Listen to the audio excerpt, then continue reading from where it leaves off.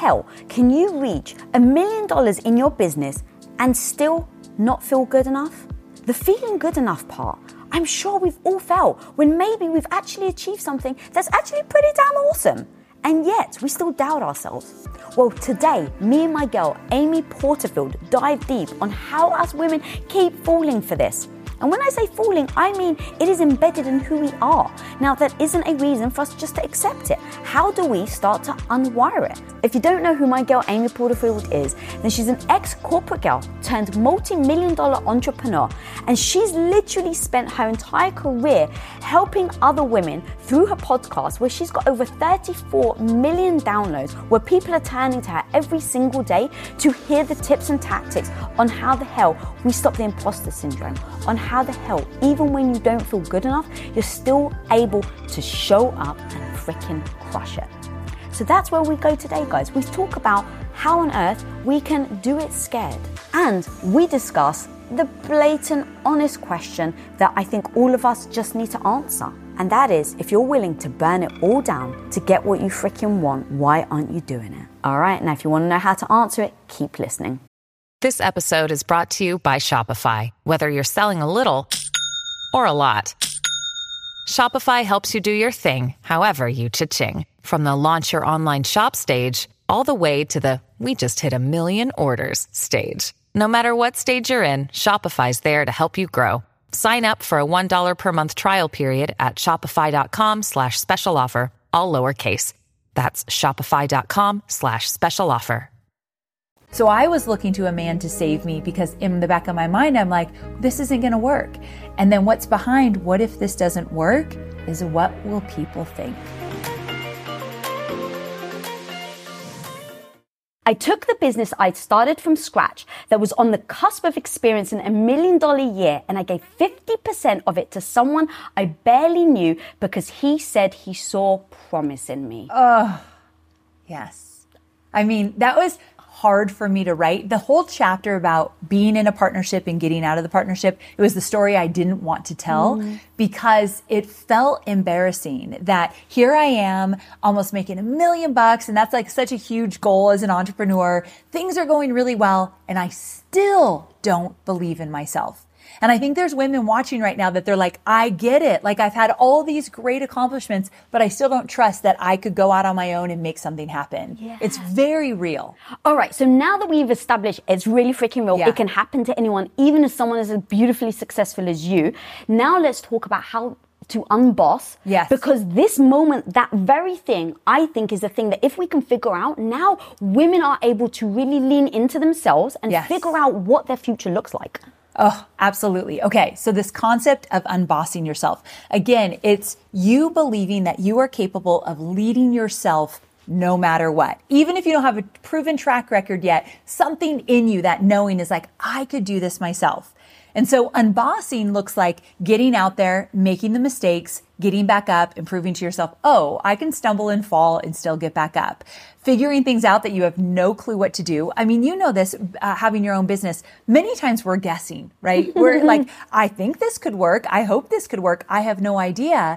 But the more you do that, the more you make a decision, whether it's right or wrong, and you keep going, you course correct, you fix, you start to build up an armor of like, oh, I can actually fix things when they don't work. I could troubleshoot my way out of anything.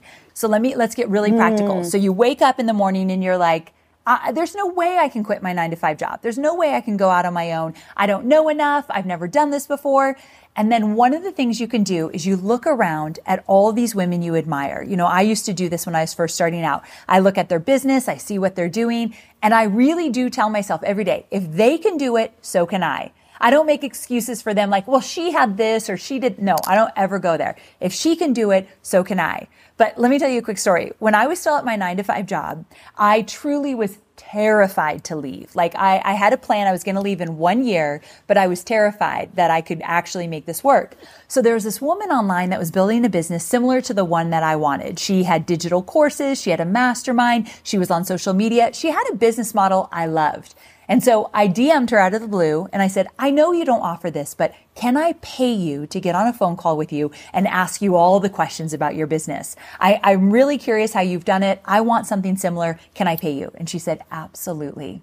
So one day at lunch, when I was still in my 9-to-5 job, I got under my desk because the walls were thin. And I thought, if anyone hears me, I'm so afraid I'm going to lose my job if they know I plan to leave in a year. So I hid under my desk and I'm like, so tell me all about your business. Like, what do you do? How did you do it? And this is what I love about women. She shared everything. She didn't gatekeep anything. And it was my first time that I thought, okay, I can figure this out. There's a roadmap out there.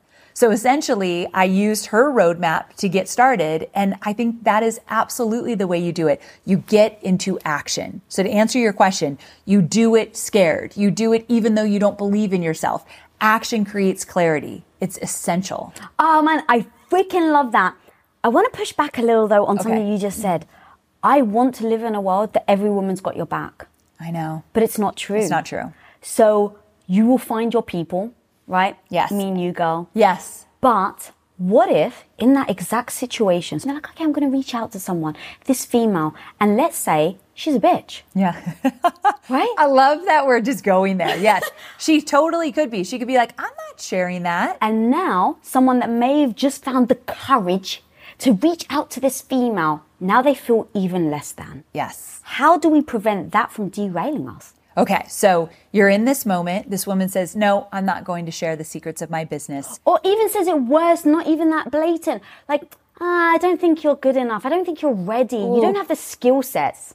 Okay. And go. So in the moment, you have to let yourself feel that. That's going to feel really upsetting. You're going to be frustrated. You're going to feel like you're not worthy. Like these things are real. They come up all the time. Even 14 years later, I deal with this. So first you feel it and you take it all in.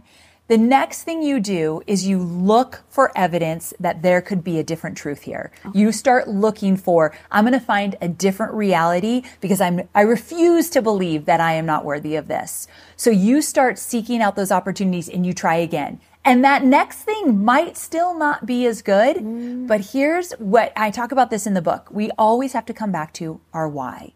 So when I was going out on my own, I hit wall after wall, but I knew something that was deeper than all of the fears. I didn't want a boss. I didn't want to work for someone else. I didn't want to be told what to do, when to do, or how to do it. I didn't want to be on someone else's time or someone else's dime. So that was my why. It was very clear. So when the door got shut, no, I'm not going to share my business with you, or no, you're not good enough, all the things. So I remember in my last 9-to-5 job, someone told me, you are not a marketer, Amy, which I was going out to be a marketer. And I'm like, so that's going to happen, but you look elsewhere for the evidence that you are good enough, that this will work. And that means you keep putting yourself out there. It's the scariest thing you've ever done. But what they say about entrepreneurship is that if you want amazing personal growth, become an entrepreneur, right? You have to work on yourself every single day. So it really comes down to feeling it, validating, yeah, I feel like crap right now. This totally sucks. And go look for evidence of something else that is true, because you're not going to believe it. You're not going to believe that you are not worthy or not good enough. There's no time for that. So what if, though, in that moment, you aren't actually good enough, though? How do you become sober about admitting what you're good at and not good at? And then how do you pivot? Because right now, there are people that may like, I want to be like Amy. I want to have my own business, but maybe they're not good enough yet. And I actually say that with the utmost compassion so that they can get good. But I do worry that they hear that and now they don't start. Okay, it's all about resourcefulness. This is something that when I used to work for Tony Robbins, this is the biggest lesson I took away from that. He taught us that you have to be resourceful in everything you do, meaning there's always an answer. Marie Forleo, everything is figure-outable, right? And so in that moment, yet you're right. Someone listening right now, they're not necessarily maybe equipped to do what you and I are doing just yet. But there are digital courses out there. There are podcasts. There are books. There are masterminds. There are things that they can get involved in from the get-go to get the knowledge they need. All you have to be is resourceful. You don't need to be more talented or smarter than any of us. You have to just be willing to go find the answers. when I was first starting out, I was still in my 9-to-5 job and I joined a mastermind. It was a women's mastermind. It was $17,000 that I did not have. So I had to do the monthly payment plan. And if you've ever wanted to see someone hustle, it was during that time when I'm like, I can't afford this, so I better make a little extra money every single month to afford it. But what I wasn't equipped, I wasn't ready to go out on my own. So I got the education that I needed. That's what I mean by being resourceful. I love that. And did you put that plan in place? So you'd mentioned earlier that you were on your way out. So, you know, you'd made the year plan. I freaking love that. I really want people to hear that because it is never an overnight thing. Right. And sometimes people are like, I just have to pull off the Band-Aid. And sometimes that may be a bad idea. Maybe you need the year to plan like you did. Yes. And then going under the desk, having those secret calls, I freaking love that. What were those next steps for you to then actually be able to go from the 9-to-5 to now taking that leap? Because I've heard you say the thing that keeps so many of us from trying something is the safety feeling. And you say a security mindset dims our light. Absolutely. The more safe you need to be, the more you will play small. Absolutely. And so we all have what I call like this shield of insecurity where we're going to put up a shield to stay safe. It might be staying in the job that you do not love. Many people listening right now do not love their 9-to-5 job, but it's safe, pays the bills. It may mean that you're staying with a partner that you know you shouldn't be with, but it's all you know. It's how you know how to navigate life. So you're going to stay with this partner that is not good for you. It might mean that you are addicted to something, whether it be food or alcohol or whatever it might be. That's your safety net. So we all have a safety net. And what I always tell my students is until you're willing to let go of that safety net, you will always be playing small. So for me, I think my safety net was absolutely my 9-to-5 job. I knew how to navigate it. I was actually a really good corporate girl. I like to get like the promotions and the raises and the regular paychecks and the paid vacation. I liked the security of all of that. But I had to tap into something I call the capacity for zero. So here's the concept here. If you want something really bad, whether it's you want to leave your 9-to-5 job and start your own business, or maybe it's something totally different, but you have to have a high capacity for zero, meaning you're willing at any time to start over. So when I was in that partnership, I wanted to get out of it. And he was a great partner. It was all me. I didn't navigate it well. I needed out of the partnership. So one day I realized, oh, my capacity for zero is very high. I will burn this down and build it back up if I have to get my business back to just be for me. And so people listening, what are you willing to burn down and build back so that you can create the life that you absolutely want? You have to have a capacity for zero. Oh, I love that notion so much. And I assume that really has to intersect with your why then. Yes, exactly. You get really clear on what you want and why you want it. And now let me ask you, are you willing to burn down what you have now to get to what you want? You're absolutely right. So it always comes back to our why. Yeah, I love that. You need something to pull you through those moments that are really difficult, moments that you may not be enjoying. Because let's face it, entrepreneurship isn't always fun. No, it is. Some days are so hard. I can't even tell you. Like some days I am down on my knees wanting to cry. Like, what am I doing? I don't have the answers. I'm so scared. Even 14 years in a multi-million-dollar business. Absolutely. But this is what I always say. The worst day as an entrepreneur is still better than the best day in your 9-to-5 job. And the reason for that is you are free. You are not building somebody else's dream. You are not asking for a paid vacation or asking for a raise. You literally are calling the shots. And that's why I'm obsessed with more women getting in the game, because the sky's the limit when it comes to how much money you can make and how much impact you can make. I can't say that with a 9-to-5 job. Ooh, that's strong.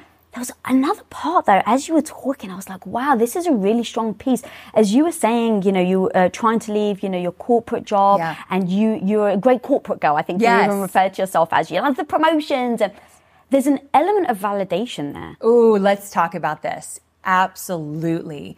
So I loved to get promotions. I love to be told what to do, and then I would do it even better than they expected, so that they'll say, good job, Amy, you did great. And that comes from my childhood. I've always wanted my dad's validation. And so I grew up wanting his validation, and then I wanted my boss's validation. And I saw a pattern. And then you become your own boss and no one's validating you, right? If anything, they're bashing you over Totally. the head. You get your first negative comment online and you're like, what did I do wrong? Yeah. And so that's the thing. Being an entrepreneur, it's almost like until you really make it, it's like the opposite of validation. People are going to tell you all the reasons why this won't work. Actually, that reminds me. So when I was thinking about leaving my 9-to-5 job, I only told 3 people. My husband, my mom, who thinks I could do anything in the whole world. Gotta love the moms. Right? And then my best friend. And I didn't tell anybody else because I knew if I told somebody else and they told me the reasons why this will never work, because I got out of my job during the last recession. So it was a terrible time to leave, but it really wasn't. But if someone told me, Amy, don't do that, that's so risky, here's why, I would have believed them. And so I think it's really important when you go after your dreams, whether it's leaving your job or something else, be careful who you tell. Not everybody deserves to hear about your dreams. Oh God, they can't hold it. They can't hold that space for you. It's so damn powerful. I love that you said that. And I really want people to pay attention to that because there is that element. It doesn't mean that you're weak, but it absolutely means you can get derailed by someone else's opinions. Yes. Now, look, I actually wish I was stronger so that I could tell everybody. Same. But the truth is I'm not. And so when I was deciding to not have children, that was exactly what I did. I was like, I can't tell people right now because I need to process it. I need to get confident. I need to believe in my decision so wholeheartedly that if someone comes to me and challenges me, I'm still very confident in my decision. Okay, this is good. The fact that you were still working it out, so you knew that you could not take outsiders' opinions or thoughts. You and I both have that in common. I've also never had a child, and I chose not to. I have a stepson that I love dearly.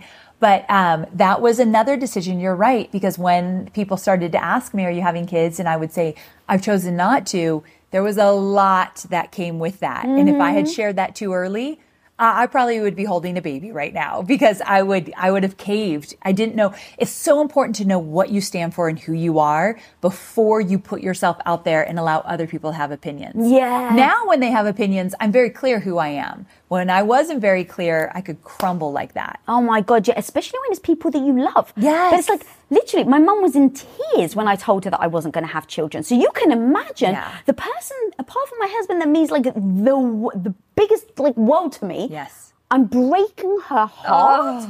Like, dude, that would absolutely derail me in my decision. So I knew I couldn't say anything until I had decided.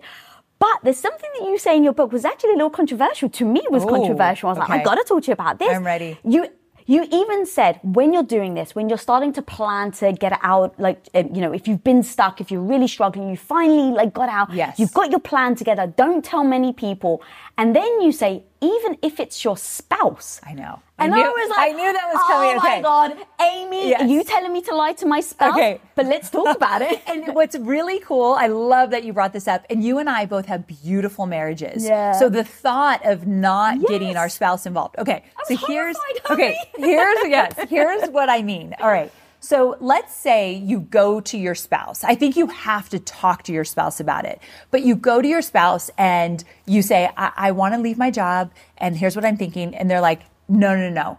And maybe start a hobby or something, but our family can't do that. What if it doesn't work? We've got to put food on the table. The spouse, it's not that they don't believe in you. It's that they're very afraid that their whole world is going to change. And that is fair. And so they're going to have their own insecurities and fears. So what I say in the book is, I really do think you have to tell your spouse. Now, in the beginning, maybe if you're not making any moves, maybe for the first 3 months, you're going to put together a plan and you don't tell anyone. I could support that all day long. But there's going to be a point that you're going to have to tell your loved one, I'm thinking about leaving this job. But what if you do and they say, absolutely not. Do not leave. You cannot do this. Here's all the reasons why. Where it gets controversial in the book is I say, do it anyway. Yeah. And the reason I believe that is because you will always regret not going after your dreams. And if it means that there's going to be some friction, God forbid, with you and your partner for a time being until they see it finally work. So I've got this one student and she started investing in properties and doing Airbnbs, like luxury Airbnbs. But she's a pharmacist. So that was her 9-to-5 job. And so she told her husband, I want to leave and do this. And he's like, that's a cute hobby. Like, no way. You're a pharmacist. You make good money. You cannot leave. So So she started quietly working on it for the next few months, got it to a point that it was making great money. And she came to him and she said, I'm leaving my job. I'm doing this. But he started to see that it actually started to come together. And he's like, damn, that's actually really great. He didn't get it before, but she finally got him to see. But sometimes it takes money. Sometimes they need to see the money come in. They need to see it kind of come into action. You're going to have to be patient with your spouse. If you own your own business, when an employee leaves your company, whether on good terms or bad, it can feel, I hate to say it, but it actually can feel personal, like you and you alone are the one to blame. And it actually may even trigger you to lock down your business, not open yourself up and not actually risk trying anyone else. Like you actually would your heart after a bad breakup and avoid looking for that new partner altogether. Well, let's face it, sometimes we can do that with hires as well. And trust me, guys, I've been there. I get the thought of bringing in a new stranger into your business actually fills your heart with more anxiety than it does love and joy. But when you post your jobs on LinkedIn, you can actually feel the confidence that you will find the right person for the right job fast, because LinkedIn isn't actually just another job board. LinkedIn has a vast network of more than a billion with a B professionals, which makes it the best place to hire. Because guys, it gives you access to professionals that you actually can't find anywhere else. And so LinkedIn does all that while making the process easy and intuitive, which then makes hiring with confidence easy when you have that many quality candidates. And it's so easy, in fact, that 86% of small businesses get qualified candidates within 24 hours. So post your jobs for free at linkedin.com/Lisa. That's linkedin.com/Lisa to post your job for utterly free. And of course, terms and conditions always apply. As an entrepreneur, one of the biggest challenges you will face is the negative voice in your head. You know who I'm talking about, that maybe not so small part of you that loudly doubts your abilities to actually pull the things off and make a living from your passion project. But you gotta overcome that negative voice in your head, homie, because I'm telling you, you can do it. Especially if you use Shopify. Now, Shopify is an all-in-one global commerce platform that helps you sell at every stage of your business. From launching your business to hitting $1 million, Shopify has got you completely covered. And with all the built-in Magic AI award-winning customer service and the internet's best converting checkout, you have everything you need to shut down the voice of doubt and make all your amazing business dreams a reality. That's exactly why, guys, I love Shopify. So if you want to start growing your business with more customers and sales, shut that negative voice down and prove her wrong that you can do it, Shopify is here for you. So go and sign up for just $1 a month with your trial period at shopify.com/Lisa, all lowercase. Again, guys, you can go to shopify.com/Lisa right now to grow your business no matter where you are and what stage it's in. That's shopify.com/Lisa. Can we go deeper on this? Yes. All right, go. Because again, I go to what are the things that really hold women up specifically. And there's so many nuances to what you're saying that is really interesting to me. One of them is that like, I can't even imagine a world where I would lie or hide something from my husband. I don't want you to lie or hide. I actually hear what you're saying. Okay. There's a moment where I'm just like, if I'm doing this behind his back or like I'm just showing him, it makes me feel like I'm hiding it. Fair. From me. But at the same time, if you're in a relationship, I think we all understand the word resentment.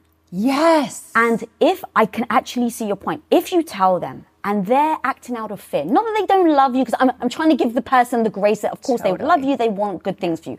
Assuming that. Okay. So assuming your partner wants good things for you and they come to you and they're like, but what about the family? What about the roof? Right? It's just the fear talking. Yes. I can actually see that if you go to them too soon, you don't have the strength to have that conversation. I don't want to say argument, to have that conversation, which then leads you to being quiet.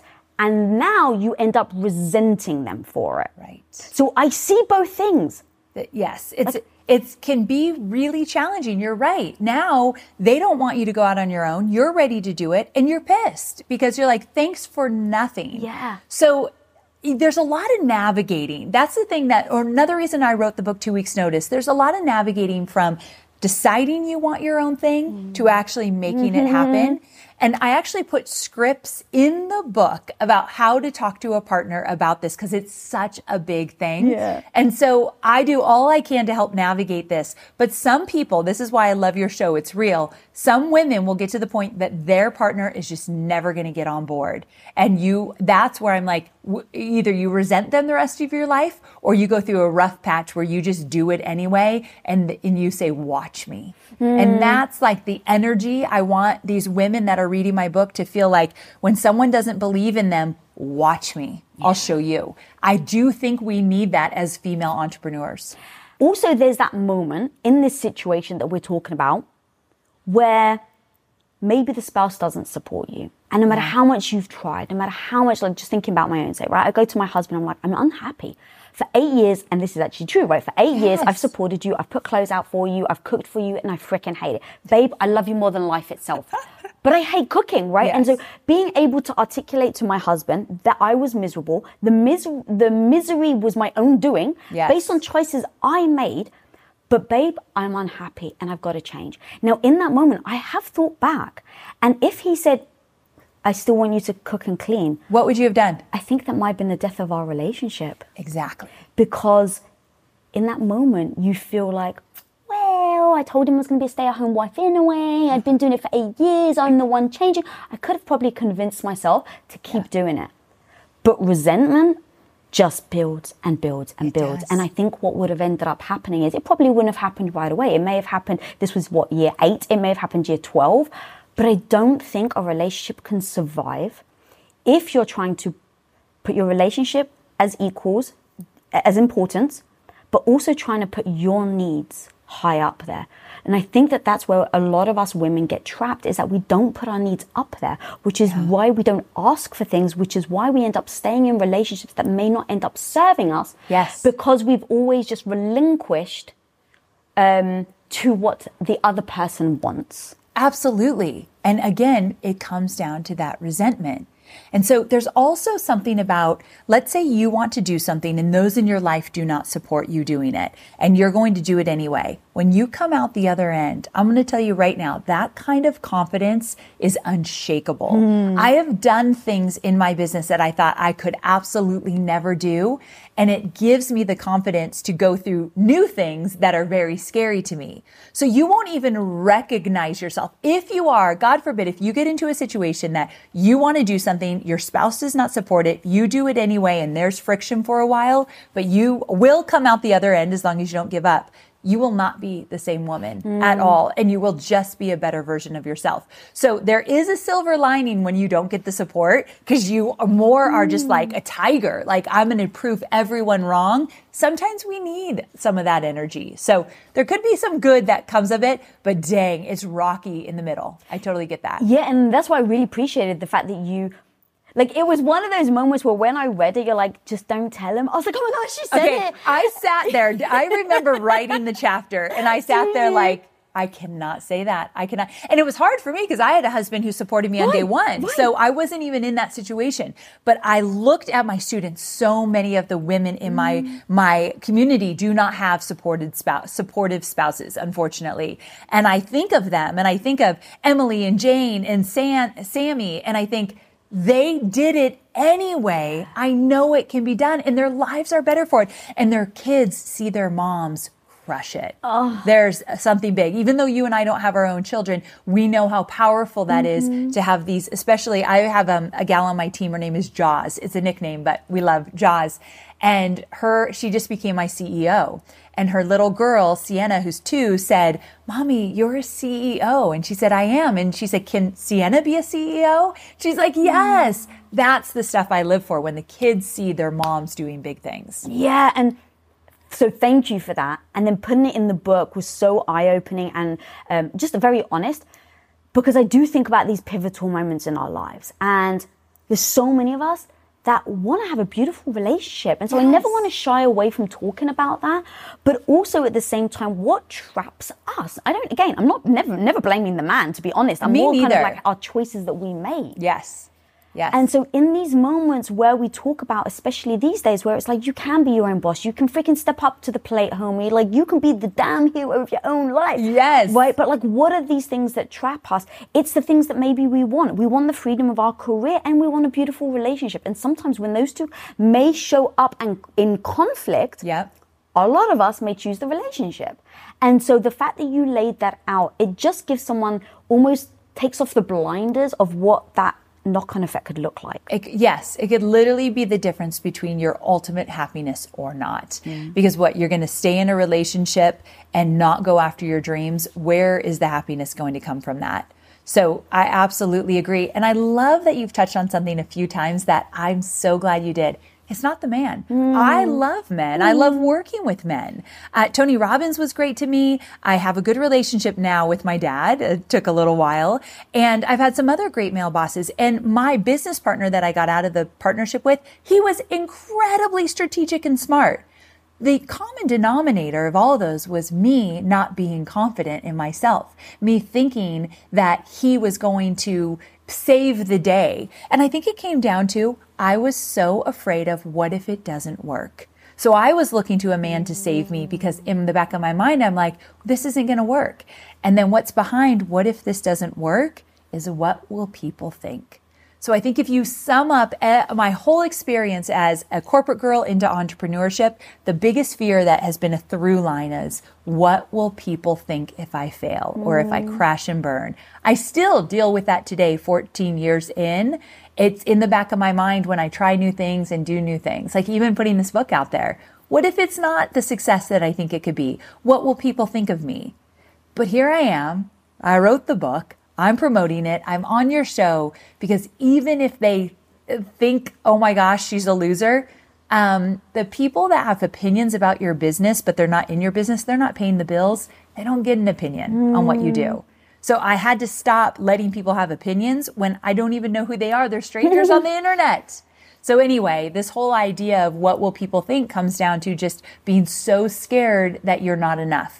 And I know your show really taps into helping women realize their worth no matter what. You exist, you are worthy, period. Fuck yeah, girl. Yeah. How the hell then did you pivot by going, you said earlier, right, I was a person that absolutely was seeking validation always in the corporate world, to being the person now that can write a book going, I don't know it's going to work, but I'm going to give it a shot. Yes. Like, this is the juice right here, girl. Yes. What are the key things that you've adopted to allow yourself to go from that to where you are now? Okay. The biggest thing was taking action, it not working, and getting back up. That is the only reason I have so much confidence in what I do. I believe I can do anything. I believe I can figure anything out in my business. That's a very big statement to say from a girl that was terrified to go out on her own, hated getting on video. In the early years, I never got on video. It was terrifying, cared deeply about what everybody thinks. But what I did is I got very clear on my why. Remember, I didn't want a boss. I wanted lifestyle freedom more than anything. And so every time I did something and it didn't work, like one of my first launches, like when I started my own business, I made $267. I thought I was going to make $100,000. So yeah, I literally thought it was going to be $100,000 launch. It was $267. It was a huge failure. And so I had all the emotions, all the fears. What if I have to go grovel back for my job? I went through all of it for about a week. And then luckily my sweet husband's like, we got to get this together. You need to shower. You need to pull yourself together. This isn't a good look for you. And so it was getting back up. And the next launch I did, I think I made $10,000. It wasn't like millions or anything, but it's proving to yourself that you can get back up when you get knocked down is the only way I know to find confidence. It literally, that has been it for me. And I know for much of your story as well, like crashing and burning and getting back up. Like literally, if people could honestly really hear that, go. When people say, what is your superpower? I say, it's getting back up. I love that. I fail all the time. Yes. I mess up. I'm incompetent most of the time. I'm Same. insecure. So when you think about all of these things, and yet I still have achieved what I've achieved, the truth is that when I get punched in the face, I heal the wound. And then, I mean, obviously metaphorically, and I just go, okay, make sure next time you look out for that right hook. Yes. Like, let's not do that again. And you might feel embarrassed. You might feel so frustrated. Feelings aren't going to kill you. And that's another thing. You just got to feel it and then just be like, what's next? And I always say, what's next is better. So when a door gets closed for me, when something doesn't work out, 2021 was a year in business that I did not like. Left and right, things were not working out for me. And in my mind, I kept saying, what's next is better. 2022 was an amazing year because I believed that it was coming. I really did know that. So I think it's so important that I love that's your superpower. I get back up.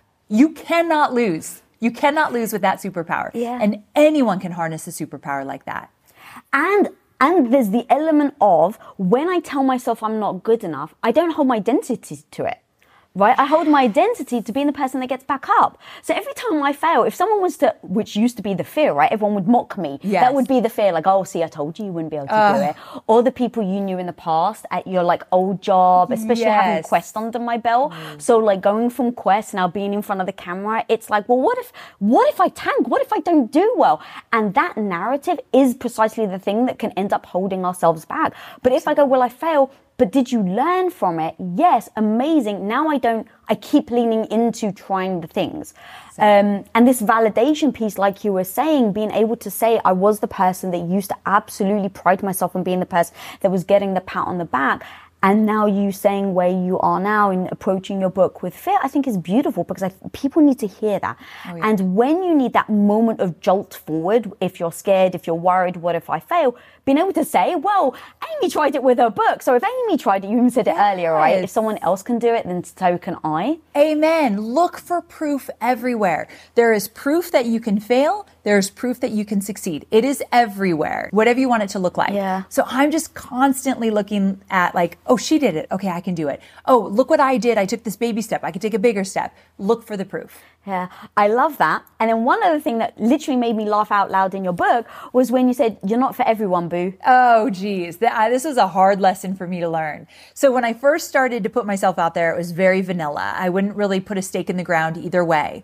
And then I realized I'm going to get lost in the sea of online craziness, right? I've got to be known for something. I've got to put my opinions out there. So I started to be more vocal. And then there's this one guy online that he's like, you are wrong about that marketing strategy or something. And then other people chimed in. And I thought, oh my gosh, I'm going down. I think it was 3 people. But in my mind, 3 million people came after me. It sounds like there's like hundreds of thousands of people. I think it was 3 people. And so I called up my good friend Jasmine and I said, oh my gosh, I'm getting attacked online. I'm so nervous. Should I delete the comments? What do I do? Which you never delete the comments. And I've learned that. And she right away, she's like, you're not for everyone, boo. Like, you're not Santa Claus. Everyone doesn't love you or is going to. Like, that's not how the world works. And it was the best lesson I ever got because I don't like everyone. So why do I think everyone's going to like me? But I had to learn that early on because when you try to please everyone and no matter what you're doing, you will literally water down your message so much that you won't even recognize yourself. Yeah.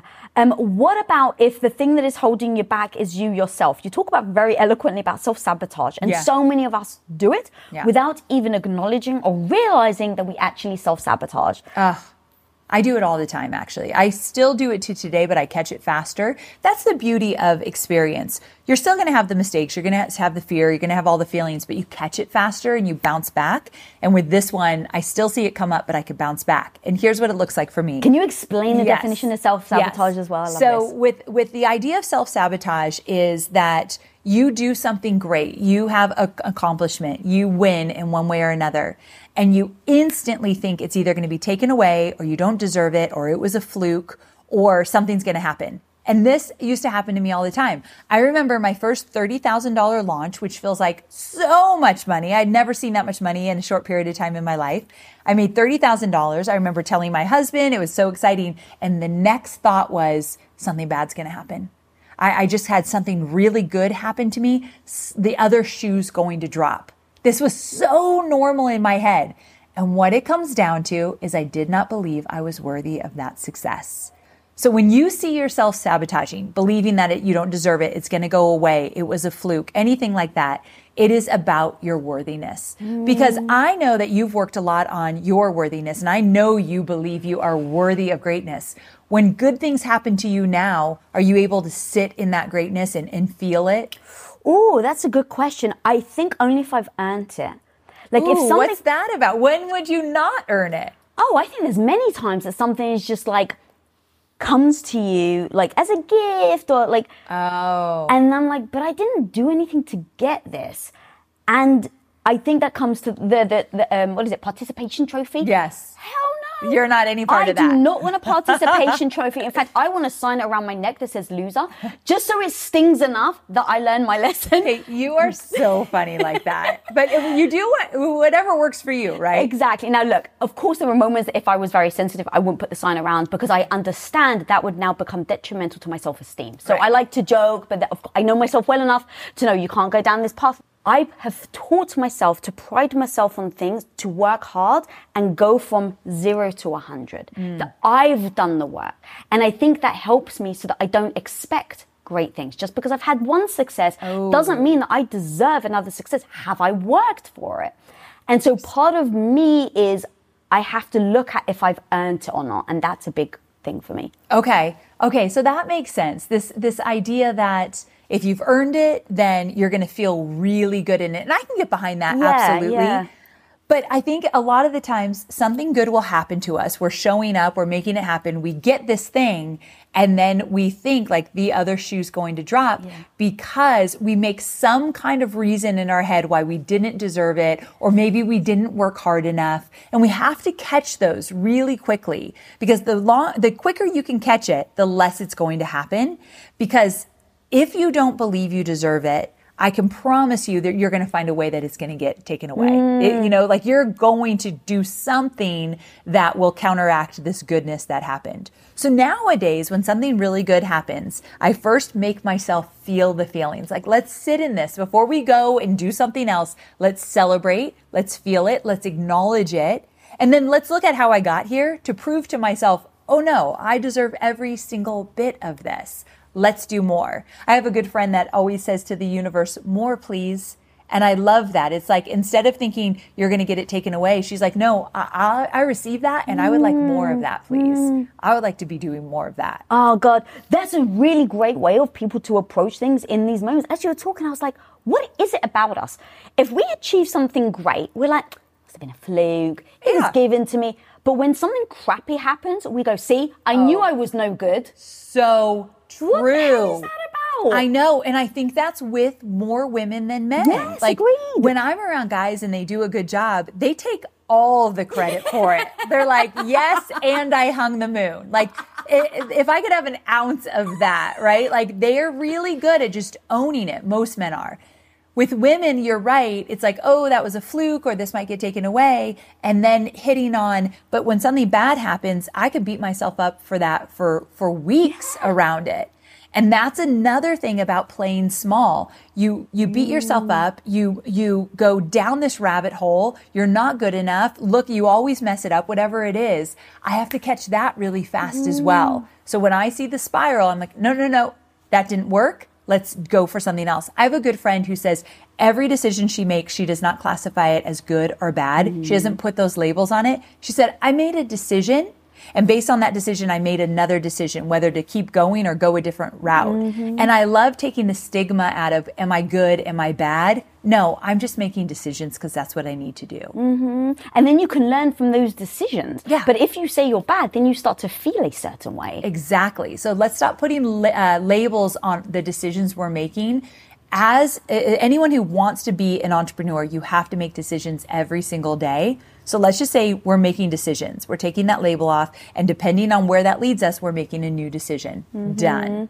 I love that. One of the things that I've also used in these moments that I realize is when things are really bad, it feels like it's going to be like that forever. Forever. And I think that that's the point of when something good happens. We know it won't last. Yes. And so we have this like thing where it almost comes into conflict. The thing that we really love, we're so fearful that we don't get to enjoy it because we know it's going to be, momentary. And the things we freaking hate, we somehow convince ourselves it's going to be like that forever. Right. And so the thing that, the wise old saying, this too shall pass, I use it for great things as well. Ooh. And it isn't to make me feel bad. It is to remind myself that I shouldn't expect to live here always. Why do I think that when I succeed, when I have these great moments, that should be my baseline? It's true. I love that you bring this up. It's not always good. No. It's not always going to be there. So if you're able to be in the suck as well as the good times, if you're able to just to be present, again, you cannot lose. That is playing the game. That is playing big when you're just here for it all. So I love that. I never thought about thinking like when it's really good, like this too shall pass. It feels kind of sad, but it's the reality. Yeah, and that's the funny thing. When I first thought about it, I was like, oh, that's kind of sad. And I was like, actually, it's not. I have now lent into the idea that this is so beautiful and they're not always going to come around. And so just enjoy it right now because it's going to pass. Yes. Instead of worrying, oh my God, this isn't going to last, I almost go, this isn't going to last. Yes, I know it now, so I'm just going to be very present when it does. I think, when I wrote 2 Weeks Notice, the number one goal was to help women realize that there literally is another way out there if they want it. And so when we get to talk about these really important mindset shifts, they literally help women see, wait a second, there's another way for me to do life if I want it. If I'm stuck, if I'm frustrated, if I'm not loving where I'm at right now, there is an absolutely different way to do it. I didn't know that for so long. When I was in my 9-to-5 job, until I tell this story at the very beginning of the book, there was like one fateful meeting that changed my life. Without that meeting, I didn't know there was a whole other life where I got to call the shots. And so when I think about who I want to serve, it's these women that might not know, oh my gosh, come on in. Like, let us show you that you could literally create a life by your own design. Every woman has that capacity. Do you mind sharing that story? Because I think it's super powerful. Okay, so here's what happened. So I was working for Tony Robbins almost 7 years as the director of content development. That means like I got to travel the world with Tony and the team and work on this amazing content at his events. So I had a really good job. I got paid well and I got to do cool things. And then one day I was called into a meeting in San Diego, and it was this big oak table, and all these internet marketers, like business owners, were there, all men. And they were in all different walks of life, from relationships to investing to real estate, so many different niches. I was called to the meeting to take notes. So I was sitting at a side table. Yeah, very humbling. I was sitting at a side table taking notes. And Tony, what I love about him is he does his research and he learns from people that are doing amazing things. So he said, all right, guys, tell me about your businesses. Let me know how you're doing this online marketing thing, because he wanted to do more of it. And so they went around the table and all I heard was freedom. They got to pick their kids up from school at a certain time. They went on wonderful vacations. They called the shots. They had creative freedom, financial freedom. And I just thought, I don't know what these guys are doing, but I have never had freedom like that in my life. And it was that one moment. I never thought about being an entrepreneur. I never thought about having my own business. And what's so crazy is not one woman was represented at that table at the time. Now I think if Tony did it again, there'd be badass women. But many, many years ago, not many women were doing what we're doing today. And so I thought, I don't see myself at this table, but something inside me tells me there's a different world. And that was my first introduction that there literally is a different life I can create.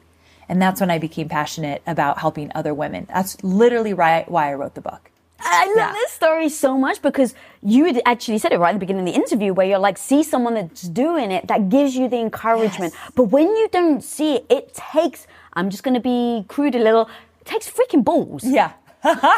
It really does. It does. And then I think about women of color where, men make more money than women in the 9-to-5 world. White women make more money than women of color. Women of color make less money, so they're not even seeing themselves in some of the women. Like, it's really important that we see ourselves in other people. And so if this book gets more women, women of all walks of life into entrepreneurship, I want that so bad. So these young women can see themselves in so many different ways. So it makes a huge difference. Hell yeah, because your book is so beautifully tactical on how to build your business, what to look at, how to hold yourself accountable. And so that's why this episode, I really wanted to talk about the things that hold us back from even trying, from even getting started. Because if you're not seeing people out there that are like you, if you've been told your whole life you're not good enough, what on earth is going to give you the encouragement to get freaking started in the first place? Amen. So I think, the bulk of the book is how to start a business from scratch, but the most important part of the book is the stuff we're talking about, like actually finding the courage. And notice I say courage and not confidence. I believe that courage comes way before confidence ever comes. And a lot of women aren't starting something new because they said, I'm not confident enough. No one has confidence in the beginning. Confidence is, I have a track record, so I have proof that this is going to work. Courage is, I have no idea, but I want it bad enough. So this book is about helping women find the courage first, because we are not waiting for the confidence. Sometimes it doesn't come for many, many years. And even the word courage, though, I love the word. I do too. And so I find that words matter. Absolutely. I lean into them. I put severe meaning behind them. Yes. And so courage, it makes me feel good about myself. And when someone else, and I go, they were courageous. I want to be courageous. What does courageous look like? What does that look like? Yeah, and even just saying the word, repeating the word over and over. I'm like, I really like this word. I want to be courageous. And now you can even see I've embodied a different spirit by just saying the freaking word. Absolutely. But you ask a great question. I think every one of us should ask, what does courage look like for me? Like if I'm going to be courageous, what does that look like? What would I do? So anyone listening right now or watching, ask yourself, when was the last time you did something really courageous? I mean, shaking in your boots kind of courageous. I think we need to do more of that, because it gets easier. The more you do crazy things, the easier it is to kind of put yourself out there. I love that. Yeah. The thing that you've noticed that really holds us back is the gratitude piece, where, if you're making a change in your life, for you had a great 9 to 5, you're getting pats on the back, you're working up the corporate ladder. And so as you start to think, well, maybe is this really the life I want? I want to pivot. I want to change. I want to go back to zero. What was the phrase? Capacity for zero. Yeah. And you have other people that are like, yeah, but you should be grateful. You're earning money. You've got a roof over your head. You're not grateful. And the gratitude piece keeps so many of us stuck. Yes. We don't talk about this enough. You're absolutely right. It's this idea that you should be glad from where you're at right now. Yeah. This is a good life. And it could be a good life. I had a really good job and it was very exciting. But I also knew there is more for me. I'm done playing small. And so you can be grateful, but also want more. You can be grateful and say, I'm so glad this happened in my life. This was a beautiful chapter. My 9 to 5 was a beautiful chapter, and I don't live there anymore. I'm not going to be there. So you can have the best of both worlds. But just being grateful for something doesn't mean you have to stay there. Yeah, it's become I call it almost like toxic gratitude now. Very much so. Because it really does make you feel bad about asking for more. And I think, to your point, you can be absolutely grateful that you've got a beautiful husband, a great relationship, and at the same time, I want more in my career. I want more in my finances. I want more in X, Y, and Z. And this is something I think we just have to keep hammering home and breaking the idea for women that where you are right now, let's say for instance with kids, right? It's you should be grateful you're able to have a child. Totally. And it's so that means I shouldn't want 5 children, or that means that I shouldn't want kids and a career. It ends up holding us back from thinking that we're asking for too much. And then that becomes the narrative, especially for women, that we take with us, that women ask for too much. Oh, and that is that fires me up right there. I think we're not asking for enough. Yes. I think that we need to put it out there. Putting this book out into the world, I didn't realize I had to ask for so many favors. So this is actually very appropriate in the sense of I have to ask people, can I come on your show? Can I do this? Can I do that? And some people have said no. And that's I have to practice what I preach. Okay, what's next is better. But I realized I struggled asking for favors and asking for what I wanted. And for many months leading up to this, I didn't do it. And people on my team would be like, have you called this person? Have you done that? And I'm like, I don't want to. And I asked myself, why am I so afraid to ask for what I want? And it comes back to, because what if they don't think that I'm good enough to have it? And again, I have to catch myself. So I think it's important to have these conversations to say, you and I have been in the game for a long time. We still deal with the stuff that we dealt with on day one of being an entrepreneur. We just can navigate it in such a different way now. It just comes with time and experience. So stop beating yourself up if you don't know how to navigate this in the beginning. Nobody does. And so you just have to get in the game. I think if I titled the book anything else, it would be Get in the Game. Like, let's stop playing small. Let's get in the game. I love that. How have you dealt with rejection then recently with people? Because I want to be very honest. I'm always trying to be extremely honest and transparent with my audience. And even now, as an adult, with what we've done, getting rejected right now, still freaking stings. I still have to process it. I still have to emotionally equalize. So how do you actually handle that? Especially when it's someone maybe that you've trusted or maybe that you've considered has your back. True. So I've had a few instances like that. And you're right. I've had to take a moment and let it sting. Like, ooh, that one hurts. And typically I'll go to my husband or a good girlfriend and say, can we talk this out a minute? And so I'll have to say I'm feeling this way and I don't think it's fair that they did this, or I'm so hurt that I just have to have that moment. Okay. So venting. Yes, I have to vent. I got to talk it out. Mm-hmm. And then once I do, I have to remind myself that everything is not about me. This is a lesson I've learned in entrepreneurship for many, many years, where someone might have said no to me, but I have no idea if that's about me or about them. They might have something else going on. They might have an issue with me based on their own issues with themselves. I have no clue. Mm. It's the story you make up in your head that's going to determine everything, right? Everything's a perspective, a story. So what I've learned is I need to choose a different story. So that stung. What if they don't like me, or what is it about me? No, I'm going to make up a different story that's going to serve me. I have no idea what's going on in their life right now. I wish them well. What's next is better. I literally choose a different story. That's way more gracious than me. What do you do? Yes, you get over it. So what do you do? Oh, okay. So I've got I almost have these different buckets. Okay. So I process like you. Okay. Okay. I've reached out. They've said no. Is this about me? Yes. Okay, maybe it's not about me, but let's say they've said no because they don't think I'm going to do well for their channel. Let's just say, right? And now it's it's their business. You don't know for sure. No, but let's just say. Okay. So I reach out to someone. This actually happened to me. About 4 years ago, this person was huge. Okay. They had a catastrophic thing happen to them. They reached out to us, and Tom agreed to have them on his show to support their new venture. Okay. Now, we didn't think they were going to do well. It was just support your homie. Okay. That's it. This person means a lot to you. Support them. So we have them on the show. They then catapult into huge stardom. Okay. Bigger than they were. Okay. I reach out to them 6 months ago. I'm already mad. Yeah. I'm already mad what's coming. Yeah. I reach out to them about 6 months. The first favor we've ever asked in 4 years. And they said no. Now, in that moment, my husband, who is very emotionally sober, goes, yeah, but babe, you may not be good for his channel. For him, that was no big deal. Tom was so but if you're bad for his channel, why would he have you on? And in that reply, I said, you have your friends' backs. And look, that doesn't mean that someone else is bad. You even said earlier, it's not good or bad.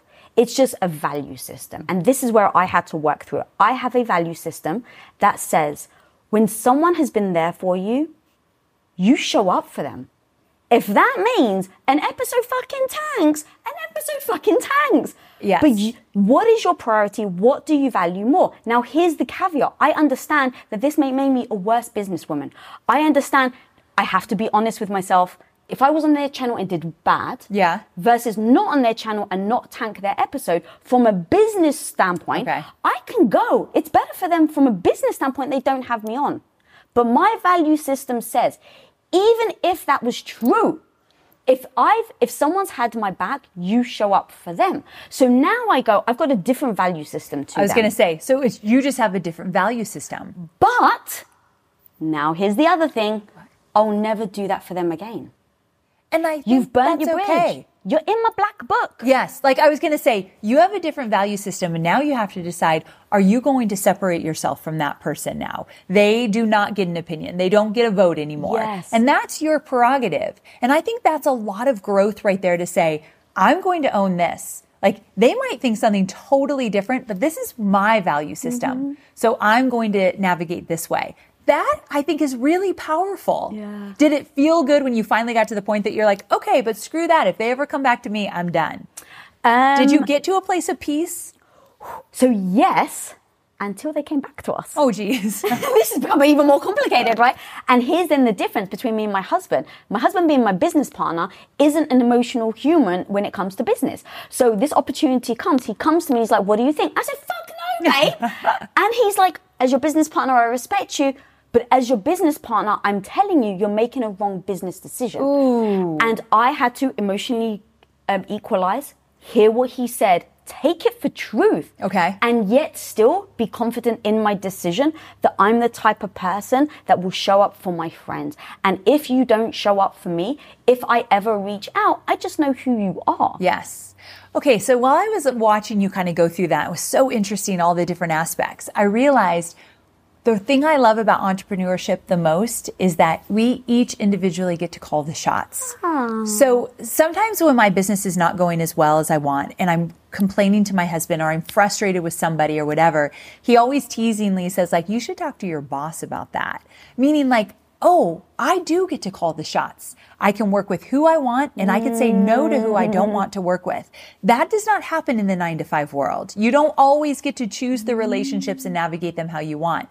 You do though. Like you can decide never to work with that person again and no one else gets a say. I mean, Tom does, of course, but if you guys work out that together. Yeah, we have a respect. Very much. If you show that card where you're like, this is important to me. Yeah, this is not that's okay. the word we use, yes. And I important, love that kind of respect and love. Yeah. So again, being an entrepreneur means you call the shots. You create the life and the business that you want on your terms. There's nothing else like that in this world, I think. I think that's what makes it so special. You call the shots. Just like you with your book, right? You even admit that you were scared to write a book. You have that like imposter syndrome, Yep. if you will, that who am I to write a book? If anyone actually going to like it? But you still got the deal. You still wrote the book. You put it out there without any guarantee. Without any guarantee. And I think it comes down to what matters most to me. A book that gets all the accolades or a book that literally, even what if it just changed one woman's life? I mean, I really do believe in the value of one life like that. And so I just have to believe, I know it's going to change many women's lives. I need to focus more on that than all the ego that could get tied up in this. Yeah. So that's been a really beautiful lesson, hard lesson for me to learn along the way. Oh, God. Where can people find you, your book, 2 Weeks Notice, and all the amazing things you're putting out into the world? Thank you so much for asking. So 2weeksnoticebook.com. I've got fun bonuses when you order the book and all these great details. So 2weeksnoticebook.com. You can buy it anywhere where books are sold. And I think, you know, I have a podcast called Online Marketing Made Easy. And on that podcast, I get to talk about things about entrepreneurship and mindset and making these pivots in your life. So if you like this conversation and you want more, that's a great resource as well. Guys, please go check her out. Check out her book right now. Honestly, please do like this, share it.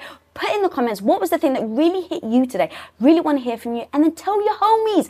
For us to be able to make change globally, we've got to start sharing this, talking about the real stuff, the no BS stuff that us women really need to discuss. So go tell them to check out this episode. And if you're not following me, follow me at Lisa Bilyeu. And if you're not subscribed, click the subscribe button down there.